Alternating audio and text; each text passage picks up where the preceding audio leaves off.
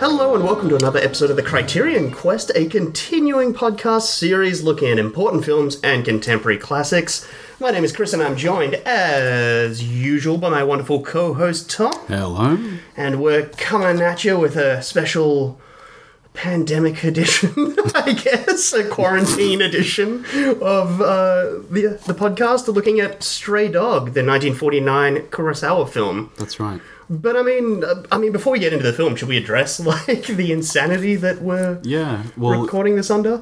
Today, the Victorian government of Australia has suggested that, mandated that there'll be a close down of pretty much every business in the state. So we are now facing a situation where no one's going to be working, more or less, the people that we know of. Yep. And I think we both agreeing that this is the time for sitting home watching movies.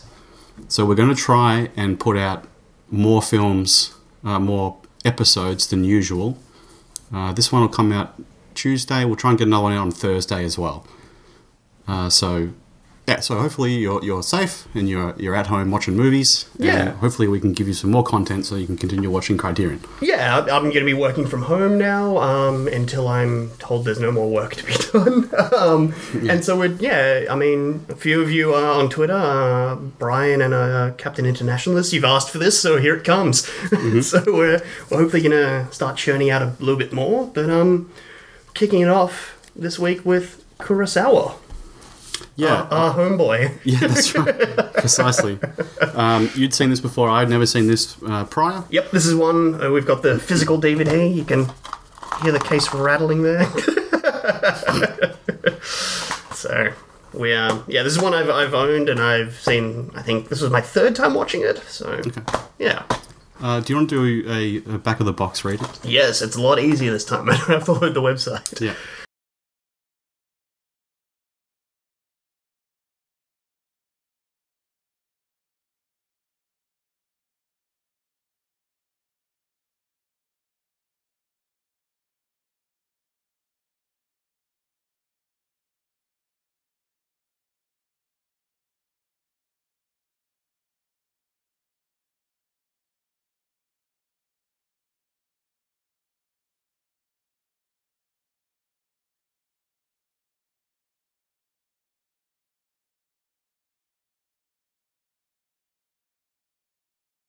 A bad day gets worse for young detective Murakami when a pickpocket steals his gun on a hot, crowded bus.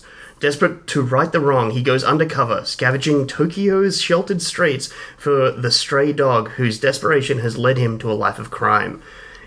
With each step, cop and criminal's lives become more intertwined, and the investigation becomes an examination of Murakami's own dark side.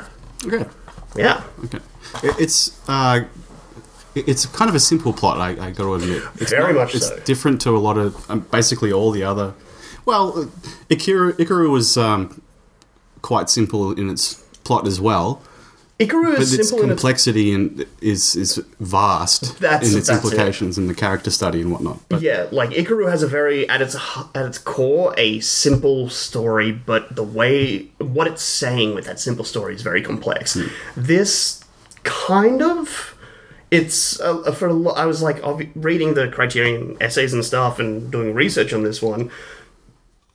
You sort of figure out that it was Kurosawa's 9th film, and it's really considered to be the one where, this is Kurosawa now. Okay. And it's basically not a lesser work, but it is that's kind of really shitty to say, but it's considered to be his first. Okay, you're doing something, you're saying something. It's like the proto Kurosawa, like Floating Weeds with Ozu. When we were watching the 34 version, you're like, I can see you're getting there. You're developing your style, and you're starting to get there. That's kind of what this is for Kurosawa. Okay, yeah. Because I got to admit that it wasn't as good as I was hoping. I mean, when I'm going into a Kurosawa film, I'm thinking it's going to be absolutely amazing and perfect.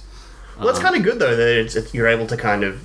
I mean, this is a prime example to be curb your expectations, I guess. Mm-hmm. Not go in expecting everything is going to be high and low, or Rashomon, or Seven Samurai. You gotta be all right, let's see what he's got this time. And if it is one of those. Amazing. If it's not, you're like, all right. There's no bad Kurosawa film. But... No, there's not. No, I still basically adored it. But he did say, quoting him, that it was too technical, and that all the technique had not really one thought in it. Yeah. Which I probably disagree with, the thought thing, but... It's one where, like, I think, like, there's very clearly something going on. Like, I mean, the back of the box explained it there, how it is, like, cop and criminal end up being one, and Kurosawa being someone who has added in so many layers of kind of character development and social commentary and things into his work that he's just like, it's kind of base. But it's... Sure. It's effectively base. Sure. Well, it's a 1949 film, so it's coming right off post-war World War II. Mm-hmm.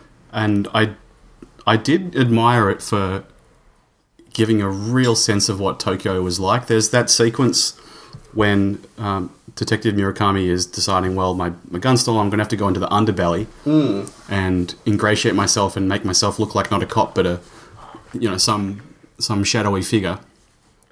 And I think it's a really long sequence of him just kind of meandering through the streets, and there's this really oppressive heat wave going on, and there's these superimposed shots, kind of just one after the other, and it really drags. But at the same time, you get a really, really great sense of what it would have been like in Tokyo City. Well, apparently a lot of all of that was shot by... I gotta pull up my notes here. Like, that was shot by... God, where did I put it? It looks like I didn't even include it. No, but anyway, that was mostly shot by Kurosawa's assistant director, Honda, who ended up becoming, like, later on in his career, he was the guy that directed the first Godzilla movie. Oh, okay. Just as a side note. But he and a camera operator, and I think like one of the other ADs, went and actually shot that in the real slums, like in Yakuza-operated territories and stuff, and kind of run and gunned it, and just shot it real... It had that quality that you get on YouTube when you're watching cell phone footage almost. Yeah, and apparently, like, whenever you saw Detective Murakami's, like, legs walking, that is like, nope, that's the AD with pants on. Sure. That is not Mifune. He was nowhere near there. That's a common trick, yeah. Yeah, but it's so effective, and I had it written down in my notes as it's the Billy Wilder Lost Weekend montage. And it's great. Like, you've probably never seen Lost Weekend?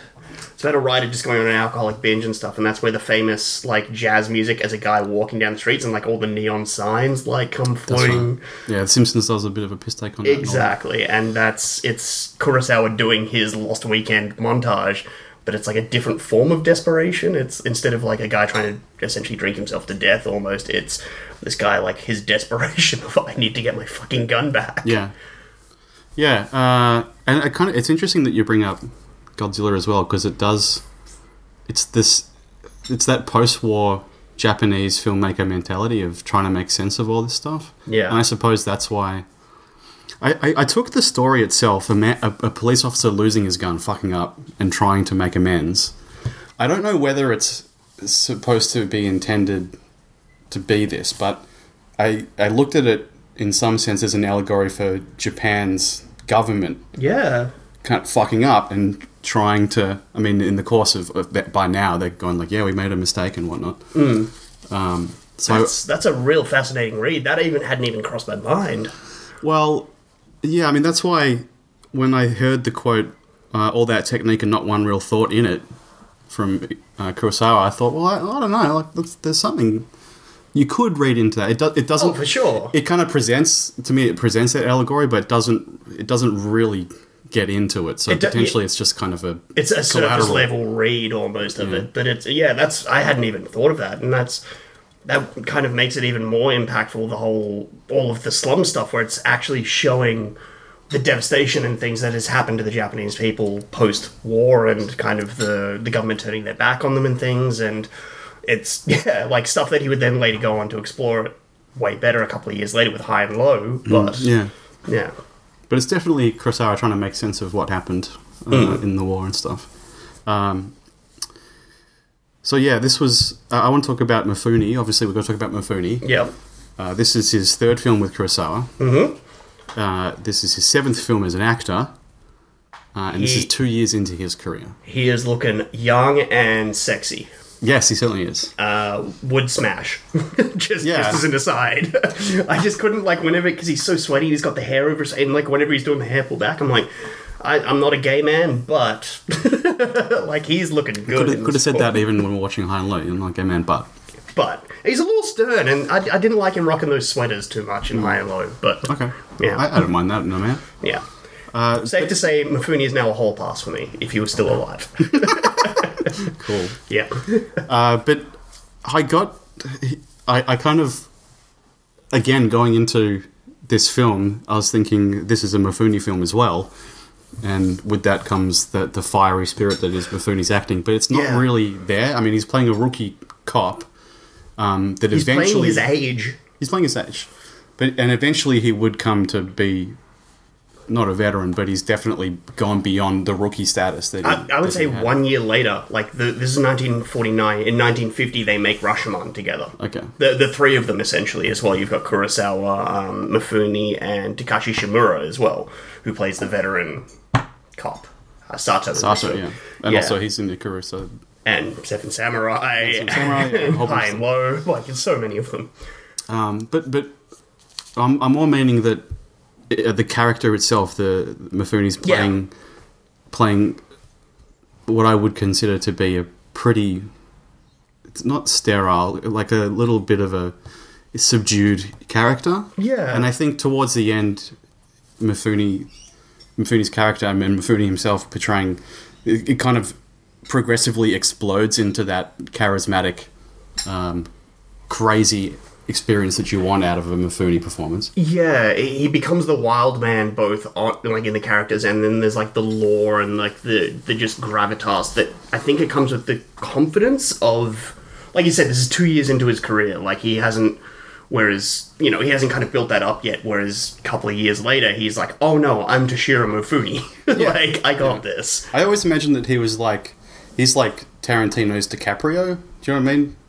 You mean like in terms of an actor, or you mean like the characters? In terms of the actor relationship with the director, you pull in. Tarantino wants DiCaprio because he can run his mouth, and you pull Mifune in because he's a fiery lion on set. Yeah, okay, yeah, I can understand that. Yeah. So I'm always like a Scorsese Joe Pesci. I don't feel comfortable comparing those to Joe Pesci with Mifune. Really? See, I think like actually, you know what? You're right. No, that's why I pulled in Pesci, because I didn't feel comfortable comparing DiCaprio to Mifune. Oh, you like Joe Pesci more than DiCaprio? I think pound for pound, probably. Yeah, you're probably right. You're probably right, yeah. I agree with you. Like, DiCaprio is good, but, like, after we saw Once Upon a Time in Hollywood, Claire was like, hot take, DiCaprio's shit. And it made me... Really? She's like, I don't think he's done anything good since, like, 2000. And I'm like, wow. He's stale. I think that he's stale. You know, he's good, but he's stale. He's doing the same things. He's one of those actors where you see, you know his bag of tricks. Yeah. And... He doesn't surprise you. Yeah. No, and you're like, you're good, but I know you're going to do that thing where you're going to get really intense, and then you're going to scream. Yeah. Whereas Mifune is a guy that, and this is like a prime example of, you don't know what he's going to do, where he's going to go, what type of character he's going to play. It's, yeah. And I was part surprised. I realised that he was young, and it's one of his kind of first roles, more or less. But I was still surprised. I was like, oh, this is different from what I've seen before. Yeah. And I think it's, like, you've summed it up. You've hit the nail on the head perfectly there with it being, you're used to that fieriness that he brings. And in this, there's a meekness, because immediately the setup and the opening of the film is putting his character at a disadvantage. Mm-hmm. It's the idea that he has fucked up in the worst possible way, and so he has to essentially go to his boss like a meek, shy, like a dog shamed, essentially, and just be like... Yeah, I didn't recognise him. Yeah. Not until he started going undercover in the underbelly. And then you get those close-ups, the superimposed close-ups of the eyes, like, looking. Yeah. It's like the birth of Mifune on screen. Essentially, yeah. So yeah, we're talking about that prolonged bloody 9-minute sequence of him walking around. Oh, what about the sequence at the baseball court, at the baseball stadium? Yeah, I wanted to throw something at you to see if you had the same idea, or like had this thought pop in your head. Shooting the rodeo? Shoot the rodeo. Yeah. Nailed it. No, actually, Cole mentioned that. Shoot the rodeo? And it was the shoot the rodeo moment with the baseball. I was just about to mention that, yeah. But I like that. I couldn't help it. For those that don't know, shoot the rodeo is a term that's been coined by the folks over at Red Letter Media, and it refers to a filmmaker just being like, hey, the rodeo is in town. Let's shoot that and get instant production value. Yeah. That's what popped into my head because it is such like almost stock footage looking. Yeah. It didn't fit. It didn't... You kind of taken out of the film. Yeah, but I don't think that was Kurosawa's intention of like, hey, we can do this, let's do it. I think he wrote a scene at the baseball game. Oh, I'm sure that we said, he's shooting the rodeo as a joke. He's not actually doing it. He's not actually, but it's like the technicalities of actually being able to shoot the rodeo in this sense, like, shoot the baseball game, would be just like, no, it's a nightmare. Let's just... like to actually act the scenes, and so we'll get those scenes where we have... It's way more impressive than the shitty movies that Red Letter do. Like, there's a good-sized crowd around the people, but I got the sense that was going on because it kind of hangs on a lot of the footage to a large degree. And you see a lot of baseball happening. You see a lot of baseball, and it doesn't mean anything. You can get away with an establishing shot, a shot or two of the baseball going on. And then just, have your scene play out. Yeah. But this one, it just kept coming back to it. It was a lot of what's going on here, man? Yeah. But again, like, the thing that popped into my head was like, well, is this again a post-war commentary on the fact that that Japan adopted essentially baseball, an American-made sport, and made it their own kind of thing and became obsessed with it? Is that like a nice post-war commentary on... like unification of nations kind of thing? Yeah. Okay. So it's kind of... But again, it doesn't... The film never... Like, it doesn't... It's a... You boil it down, and it's a buddy cop film. Yes, which is something I want to get into later, but yeah. Well, I think apparently I read that it's one of the first in that genre. Yeah. But that's a simple... I mean, nowadays you go to a buddy cop film at the cinema and... You are not expecting any kind of social commentary. You're expecting some popcorn film that you can forget after a week. The buddy cop movies died in the late 80s. Okay. I cannot think of a single decent I'm pretty sure that there's like Redbox shit out there that's just trash, but it's... it still gets made constantly. Like I don't know why, but the first one that was jumping into my head is like Two Guns with Denzel Washington and Mark Wahlberg. Like, they still... trash. Yeah, they still churn out these shitty movies, but like... The buddy cop movie used to be good, and I used to love it. It used to be good, yeah. Yeah. Yeah, there's a bunch of fun stuff, like Eddie Murphy's catalogue's got a lot of... Well, he was never the buddy... Like, I mean, he was at odds against Rosewood and Taggart. That's like the 48 Hours. Oh, yeah, but that's not cop. That's cop versus criminal, and they hate each other. Okay. Rewatch that movie. Nick Nolte is real fucking racist in that film. Ew. Okay. But that's, like, the point. Yeah. But my point is that, it's a buddy cop film, and basically... The buddy doesn't show up till an hour in. Yeah. But there's a lot of...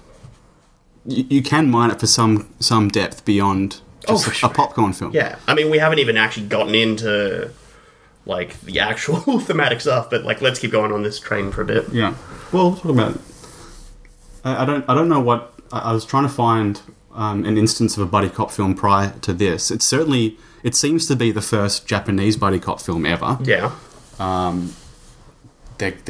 couldn't find any instance of something outside Japan. I'm looking at America. I'm sure that there is. Like, it's 49. It's like you're gonna have that idea just seems so obvious from the get-go, from like film noir happening in the 20s even. Like, and I think probably because of our age, we're going to stuff that's like the 60s, 70s, 80s buddy cop films, and like trying to reach for something further back. We just kind of genre matured. Yeah, we don't kind of have that depth of knowledge to kind of. I'm not an expert in buddy cop films, man. I wish I was though. Oh really? Yeah. Man, have you God damn it, Midnight Run. I know it's not a buddy, it's like cop criminal one again, but like, god damn.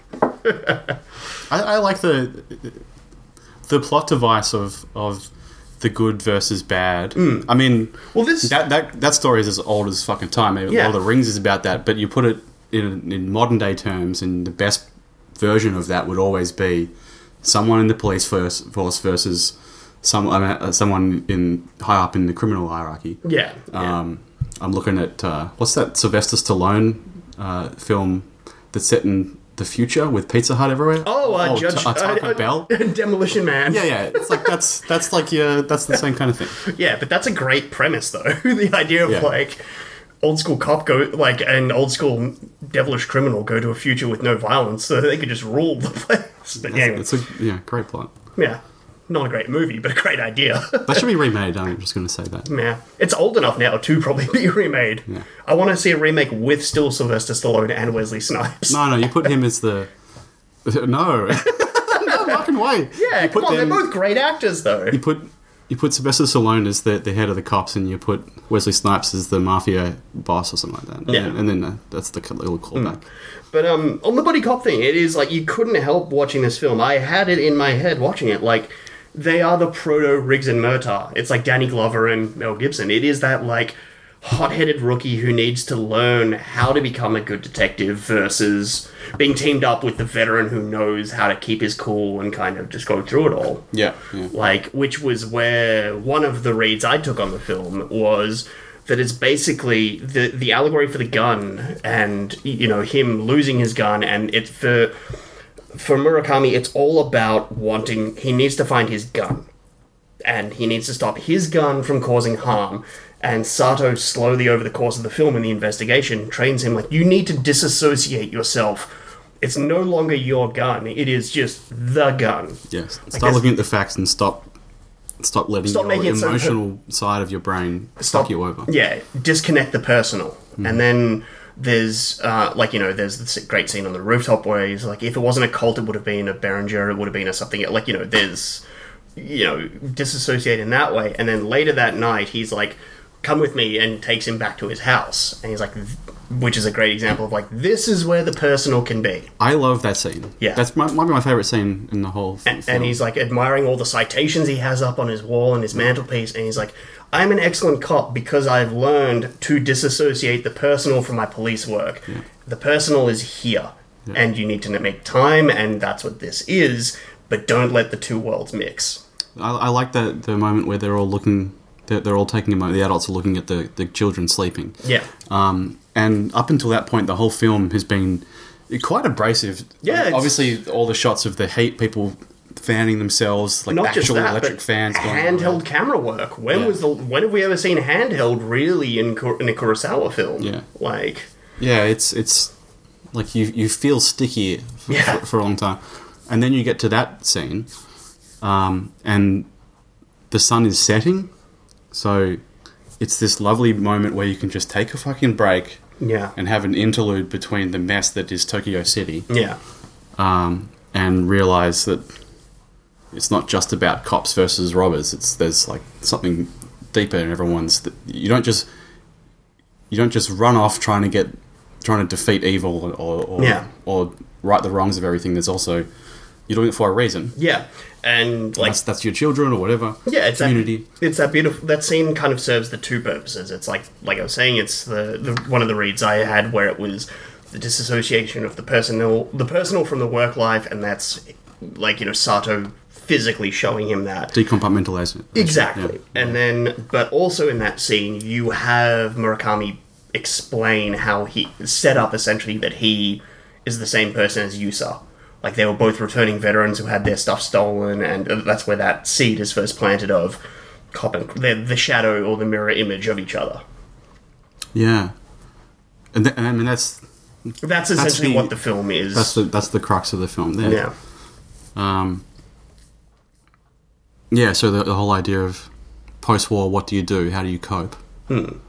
Some people take advantage and some people try and right the wrong and be good. Yeah, Mifune has this wonderful monologue where he's talking about how he, at this point they'd learned some information about Yusa, about how he was a returning veteran who had all of his stuff stolen when he was on the bus back from being deployed.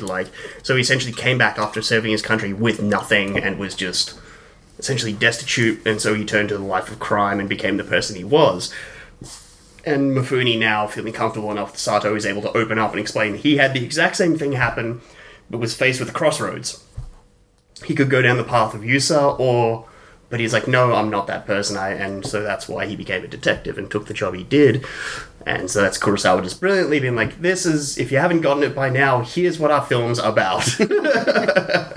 Like, it's, what happens when someone that is essentially, two people that are essentially the same person take divergent paths, and what happens. Yeah. Do you, my question to you is, does the film fully explore that to some kind of end result where you can try and figure out what is it? What's it saying? What's it doing? Like, what is the point of all of that? That examination, I guess. It's putting forward a concept of when you're at the crossroads and you're under pressure. What do you do? I keep thinking that it still falls back to it's almost too simple. It's too black and white. The film presents itself, well, you're either very bad or you're very good. Do you know what I mean? There's no... It plays with the idea that he could have gone... Murakami's character could have gone either way, but...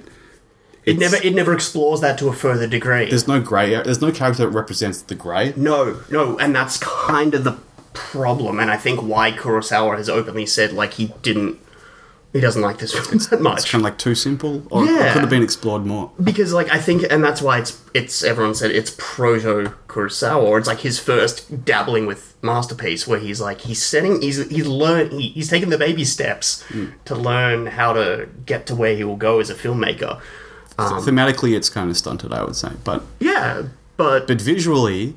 Well, it's very incredible. Well, that's where I was going to jump in, like tonally as well. The culmination of that, like the whole idea of them is the mirror, like the shadow of each other or the reverse mirrors. It's the standoff at the end. It's like so perfectly, like visually hammering home this point, and it's great. Like, but you're like, I love it. I get it. It felt like Star Wars, actually. Yeah. Like Luke versus Vader. And also all those wipes. The scene transitions, there was a lot of, like, wipes as well. There was the Star Wars wipes. Yeah, I saw that. Yeah, no shit. I chuckled when I saw that. Which is kind of like, well, this is, like... Why does Kurosawa need to be making a big, grandiose masterpiece that is saying XYZ? Why can't he just make, essentially, a popcorn film? Well... we just mentioned Star Wars and the Hidden Fortress he made, which was the impetus for Star Wars. So, I mean, he is making... It's a buddy cop film, like he's making a proto-popcorn movie. And there's nothing wrong with that, and it's great. But I think my read on it being the whole idea of the Murakami learning to separate the personal from the police work. It's like that end scene at the like before that leads to the foot chase. Because I think I latch onto that because it's the one that has the arc. It has an arc, this kind of theme of him learning to disassociate at that train station. The final thing after Sato has been shot and he kind of, the girl, Harumi, kind of says to him, like, this is where the meeting's going to happen. Namiki is the Yasu's lady friend / dancer. Yeah. She's like, this is when he's going to meet me, and he goes, and it's the first time we have voiceover, and it's the inner monologue. And it's the whole, like, be calm, be a detective, don't let your emotions get the best of you, and it's him learning, and he's able to solve it by disassociating the personal and the kind of heart, and actually just sit and do detective work with it. Yeah, he's shedding the rookie mentality, so that's why it's like, there's the arc, I guess, but it's not the intended arc, I guess. It's fine. It's a buddy cop film. So like... the character arc is I matured as a cop. Not just that. It sounds like we're downplaying the film. Like, it's really fucking good. No, because now we can talk about... I mentioned earlier that the scene where Sato takes Murakami back to his house was the best scene. It's not. That sequence where Murakami goes to Yasu's lady friend's place, Harumi, and sits with her. The dress scene, and Sato is where is he? Is it he's gone to the it's the hotel that because Yasu has left. He'd been to see Harumi and left a matchbook there, so he's gone to investigate and try and find him, and found that he is still in the hotel, still in his room. So he's calling for backup on the phone. Yeah. That whole sequence those beautiful Steadicam, like, or not, it's not even Steadicam, but it's like the dollying shots, like floating through this lobby as it's like the woman with the crying baby accidentally letting the info slip as the feet come down the stairs, like Hitchcockian level beautiful, like staging of your actors. Plus the tension throughout. I think it's like a 15-minute sequence or whatever. Yeah, and the tension is building to such a high degree that I was. It was palpable, man. It was quite incredible. It's one of those scenes that makes you sit up and be like, oh yeah, this is why Kurosawa is. I was biting my nails.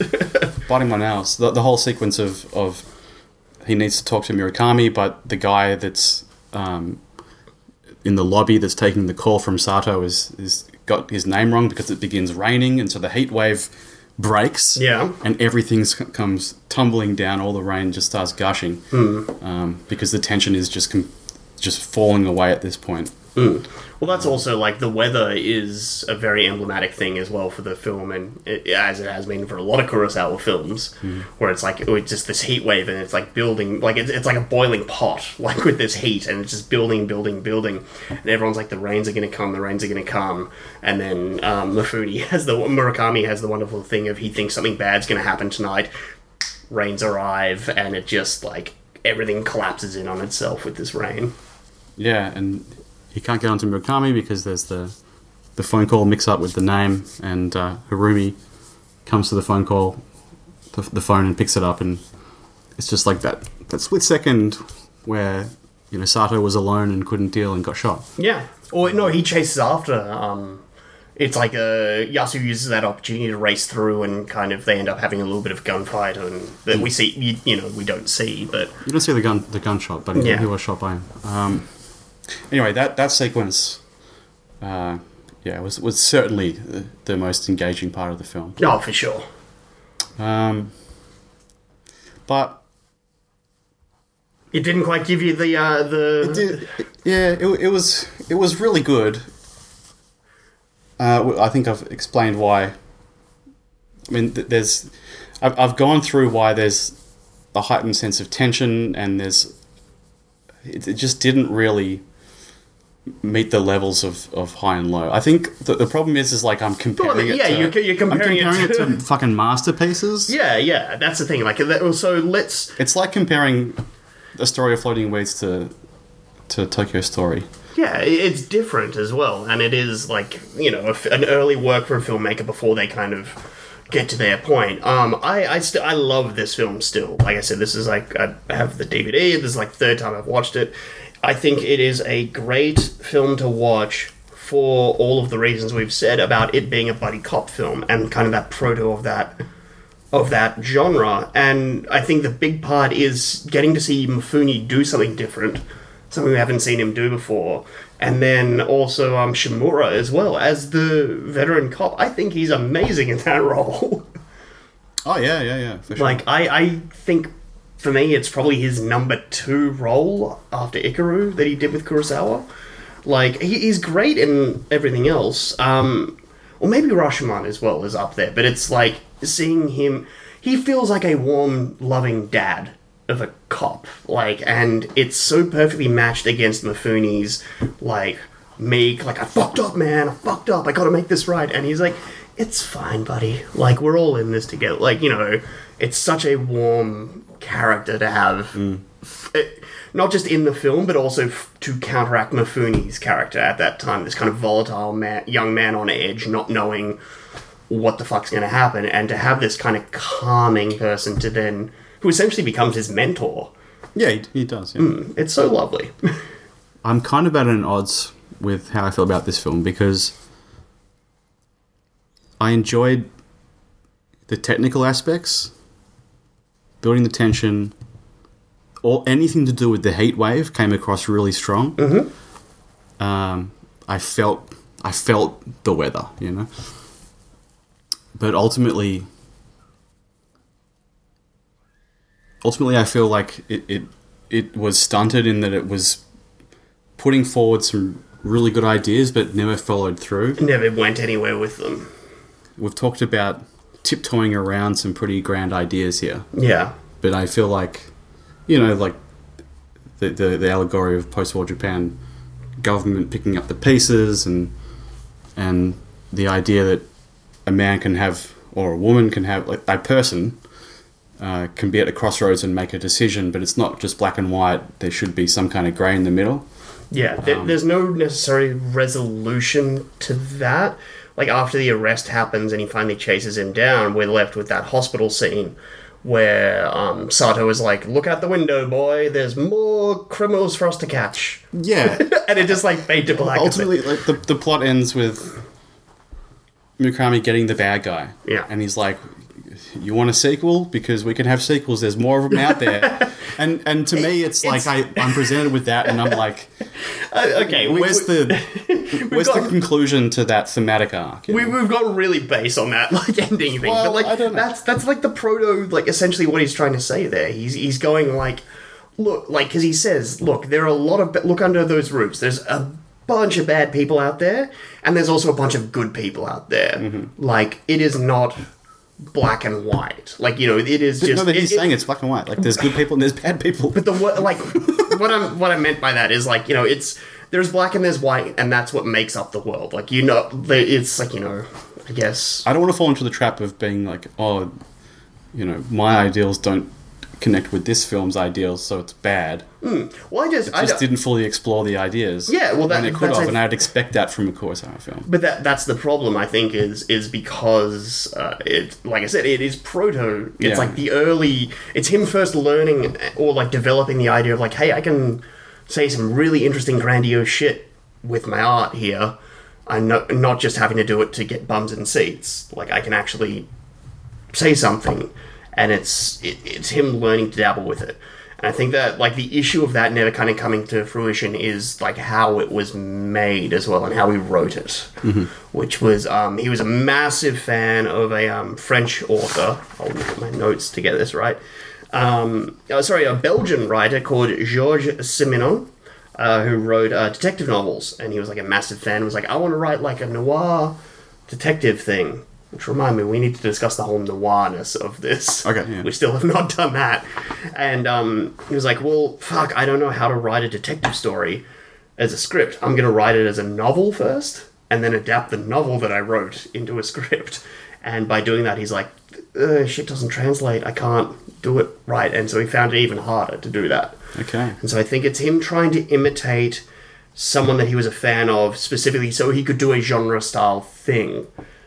Not necessarily to make a point and say something.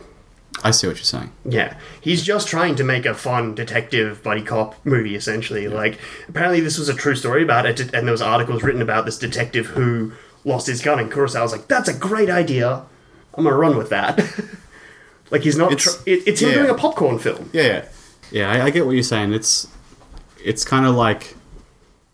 I kind of compare it to some of Tarantino's scenes where it's like not too fussed about the message. I just want to make a really, really engaging sequence here. Yeah.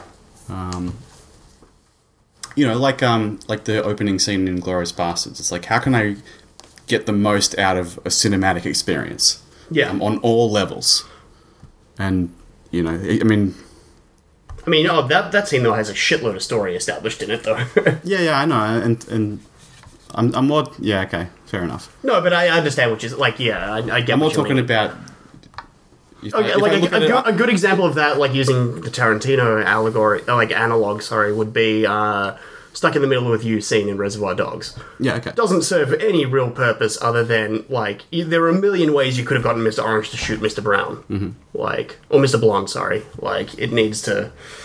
You know, but he does it in the most cool, stylish, like, build-up way. How can I use cinema language to just make a really, really engaging sequence? Yeah, exactly. And that's, like, Kurosawa's just having fun and playing. But I'd mentioned, and we need to discuss, like, the noirness of this, I think, is great. Mm-hmm. Like, it is, like, initially, because it's such a wonderful idea to set a noir during a heat wave. So you're forcing yourself to not rely on the John Huston style tropes of like Venetian lighting and everything's dark and shadowy. Yeah. But all the tropes are there. Explain. Because as you said, there's that heat wave and the light is such a big factor, and so. Well, I mean, like, filmically, like, you're not having those tropes of how a shot should technically look in a, like, quote-unquote noir. Mm-hmm. Like, you know, you don't have I mean, I guess you do have the ceiling fans, but in this case it's a lot of hand fans and stuff, and everybody's smoking. You have the femme fatale in the form of the dancer, and they have to go to the nightclub and shake her down, and you've got all of these beats that you would see in any other noir story, and it's just kind of lovely to see Kurosawa get to do one. Yeah, true. But it's, like, technically, I guess, neo-noir, because it's him taking all of those conventions that had been established in American cinema and doing something new and different by setting it mostly in daylight and during a heat wave, so it's like ultra daylight.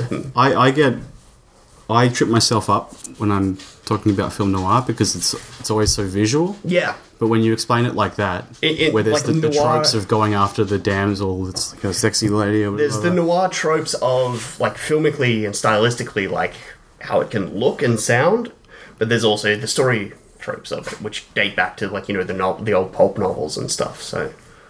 Yeah, I've got to get better at picking them up, because I'm not good at picking up. I'm pretty shithouse at it. It's just I've been watching a fair bit of detective stuff lately, so that's why I'm, like, trying to clue into that stuff. Okay. Yeah, I don't know. Is there anything else we haven't brought up that you want to talk about with this one? I think I'm okay. Move on to some trivia, see if that spurs anything.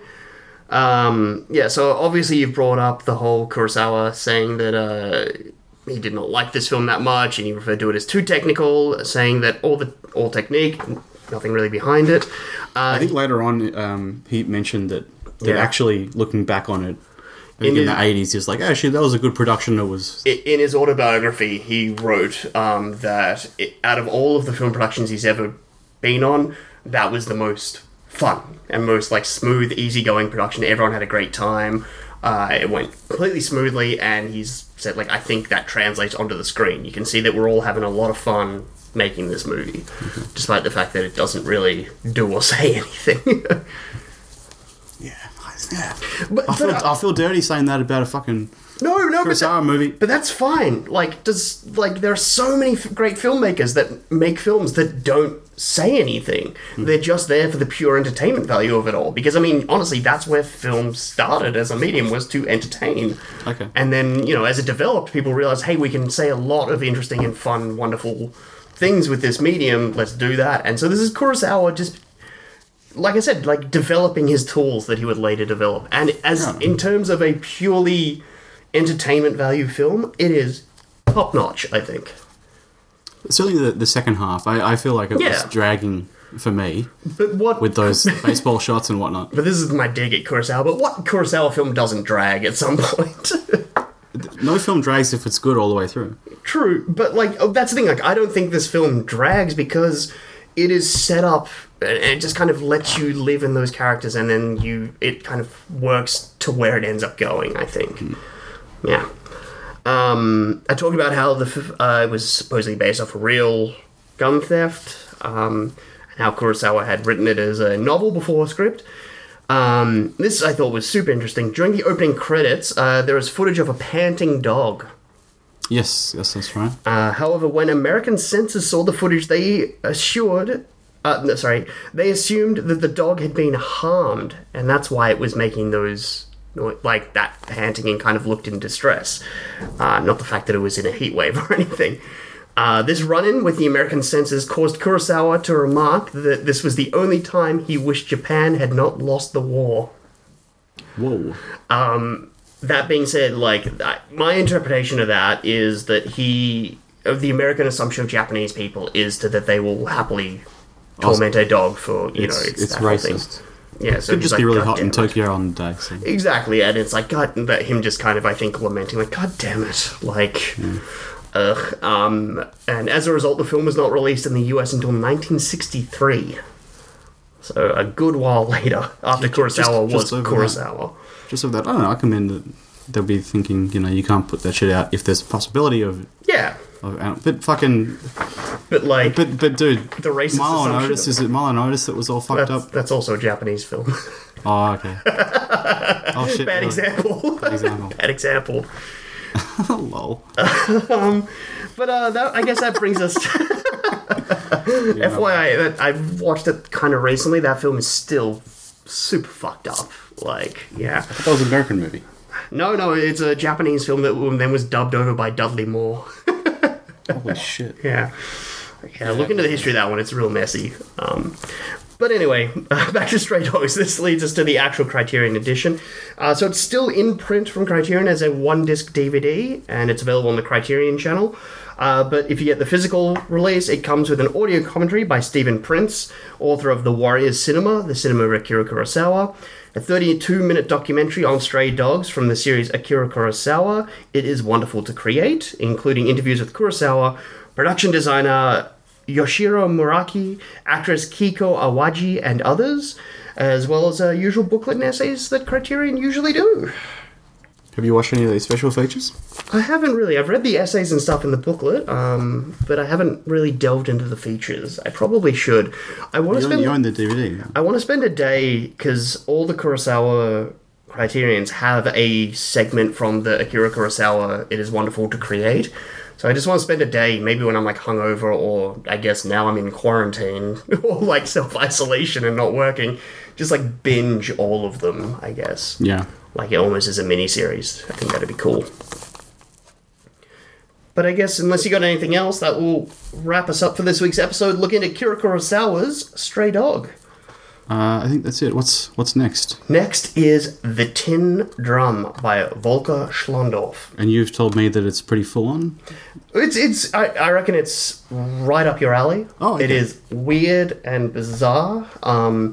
Volker Schlondorf, I think the second or maybe third film of his we've done now, but this is what kind of introduced me to him. It is a bizarre film about a 5-year-old boy who makes the decision to stop aging. Okay. That sounds delightful. And where we go from that is weird and bizarre and wonderful, and it's a trippy, bizarre, great film. Great. So I guess tune in, probably later this week for that episode. Yeah, so if this is Tuesday, then Thursday we'll try. Yeah, we're going to try for, mid to end of the week and get that one out. Maybe an episode every 3 to 4 days or something like that. Don't hold us to it, but we're just going to... We'll do our best. We'll try and create more content as much as possible for those people that are housebound. It gives you guys something to listen to, and it gives us something to do. So, I guess on that note, thank you for listening. We appreciate it, and we'll be back with The Tin Drum. But for this week's episode, I'm Chris. And I'm Tom. See you next time.